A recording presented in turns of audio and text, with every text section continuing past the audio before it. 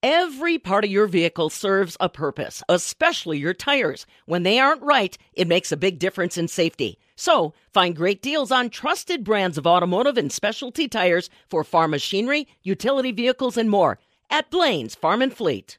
We're continuing to share the stories of people around Wisconsin that have been able to hang on to their farm and homestead for more than 100, even more than 150 years. And the stories continue. Today we're talking with Daryl Schoenberg. He is in Poynette. He is one of the farm families that's celebrating. It's over 100 years with you guys, isn't it, Daryl? It is. It's 150 years. Basically, the land was purchased from my second great-grandfather, William Pieper, on October 12th of 1871. Wow. Amazing. And yeah, that is a long, long time ago. And about 20 years after that, he arrived in Wisconsin from Germany. And then from there, it went to Fred and Emma Schoenberg, and then it went to George Sr. and Maybelle Schoenberg. Mm-hmm. And then from there it went to my parents, George and Britta Schoenberg. And then my wife, Julie, and I have got it now. Excellent. So tell me, you mentioned that, so am I correct, they bought some of the land before they actually arrived in the country? Yeah, that's, when you go back in these records that far, it seems, to the best of our knowledge, that it was purchased, prior, and I'm not for sure exactly how that worked. Well, God bless them for doing it sight unseen. That's putting your trust with somebody else for sure. How did it start, Daryl? Was it bare land? Did they start dairying? Tell me a little bit about the beginnings of the farm. The best I can tell you, the very beginning is, they bought their plot of land, and I know some of it, just like a lot of land in Wisconsin, had to be cleared. I'm sure there was woods on some of it, depending upon, like I say, going back in the plat books and trying to look at the actual parcel.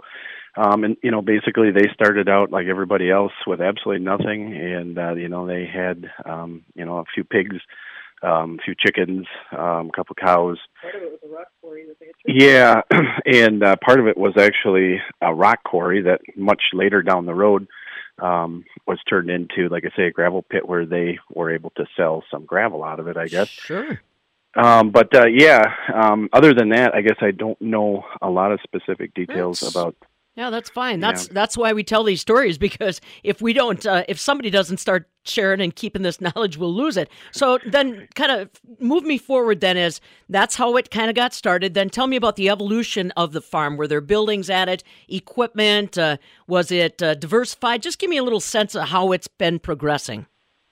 Yeah, so, how the farm changed over time, we wrote down a few different things that we did come up with here just lately, talking with the older generation that is still alive. But they said, they farmed with horses up until 1941. Mm-hmm. And then my grandpa, so George Sr., would have bought actually a John Deere B, and my grandpa always preferred the horses, actually. And he had a funny story to tell that he said when they went out in the wintertime, like the haul manure, pitch manure, of course, or those old spreaders, he said that bee was absolutely worthless. The horses could pull through the snow, and he always remembers his dad talking about how, that tractor was just nothing compared to the horses. But once again, you didn't have to stop and rest it every time on the end of the field. And so I think that's what kind of, got him into gear about thinking about buying a tractor. Sure.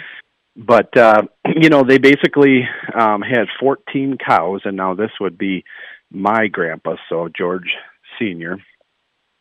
They had 14 cows milked by hand, twice a day. And then in 1946, they actually got their first electricity on the farm. Mm-hmm. And my uncle was telling that he remembers, because he's older than my dad.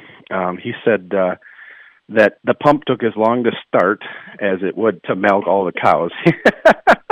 And he said that pump was called a lot of different names. on a given day. And so he always tells that story, and he said, I don't know which was worse, the milking or trying to get the pump started. But eventually, I think they upgraded into, some other pump that was much better. But Sure. just a couple little simple things like that.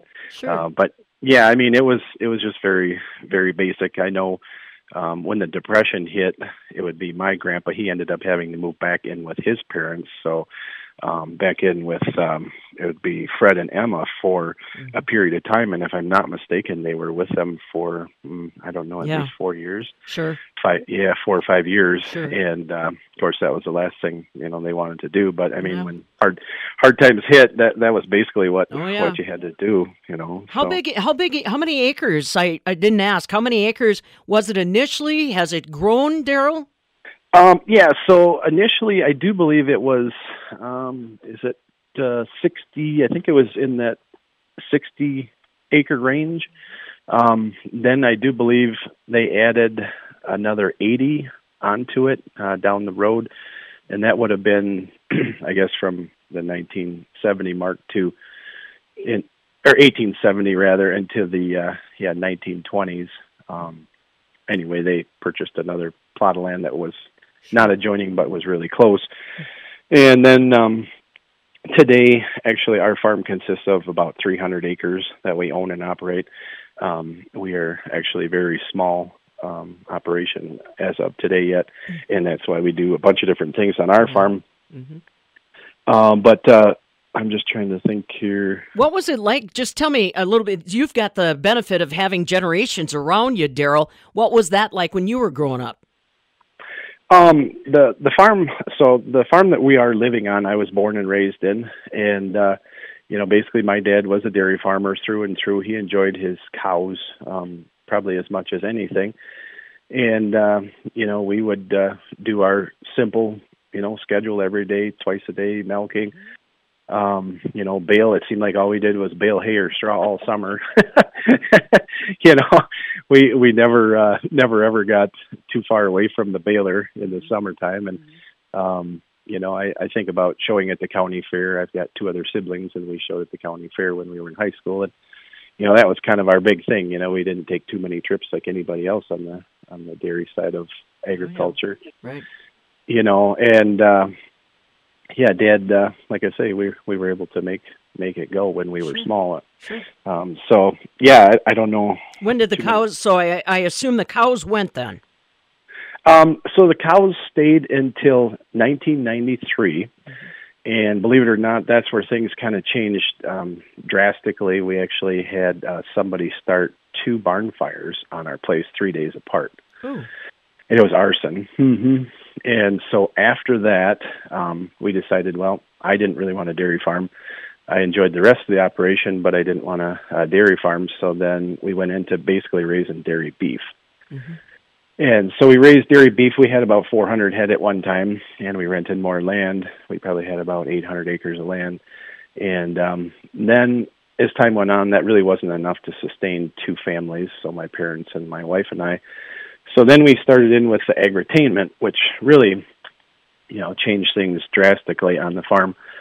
So at that time, in 2012, we started the corn maze, and basically evolved from that.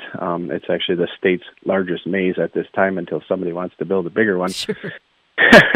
But it, then we added strawberries a couple years later, and now we're doing a fundraiser, Sunflower Festival fundraiser for the local Rio FFA. Nice. Every summer, and now we've branched into raising or starting to grow peach trees. So about 3 years ago, we have been experimenting with trying to grow some varieties that actually do survive the winter, which is hard to believe.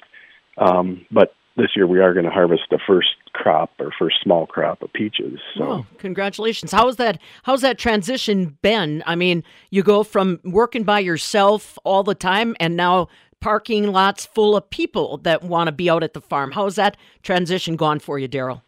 It's been a little bit, back and forth. There's days where things go really well, and then the next day you kind of look at it and just scratch your head. But my wife is extremely talented when it comes to marketing and website, and she does so many things, behind the scenes to help try to make these things flow and proper help. That's the other thing when you actually let the public out.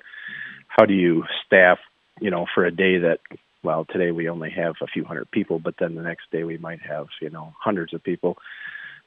She does her part, and I always say I do my part, and, we put it together and it seems to work. But, agritainment is definitely not for every farmer. And my dad being 80, he's still out there, hauling people around on hay rides and stuff like that, talking to them, and he does enjoy being around people. So I guess that's partially where I get it from. Sure.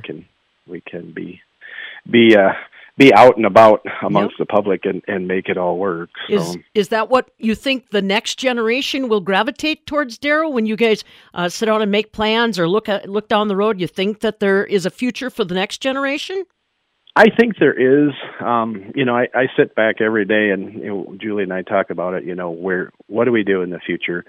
How do we continue to grow our small operation? And with small acres, I do believe you're going to have to diversify. You're going to have to do something, with the public, and, you just have to pick and choose what you feel comfortable doing. But I really believe there is a future in it if you're willing to work with the public. And the kids have grown up with it, and they've seen the good, bad, and the ugly of doing it too. And I tell them that, you got to try different things. Go work for somebody else before you so choose to work for yourself, and wait and see, if it's your calling or not. Because there's definitely not. It's never a for sure that somebody wants to continue it on until they so choose. So. Yeah.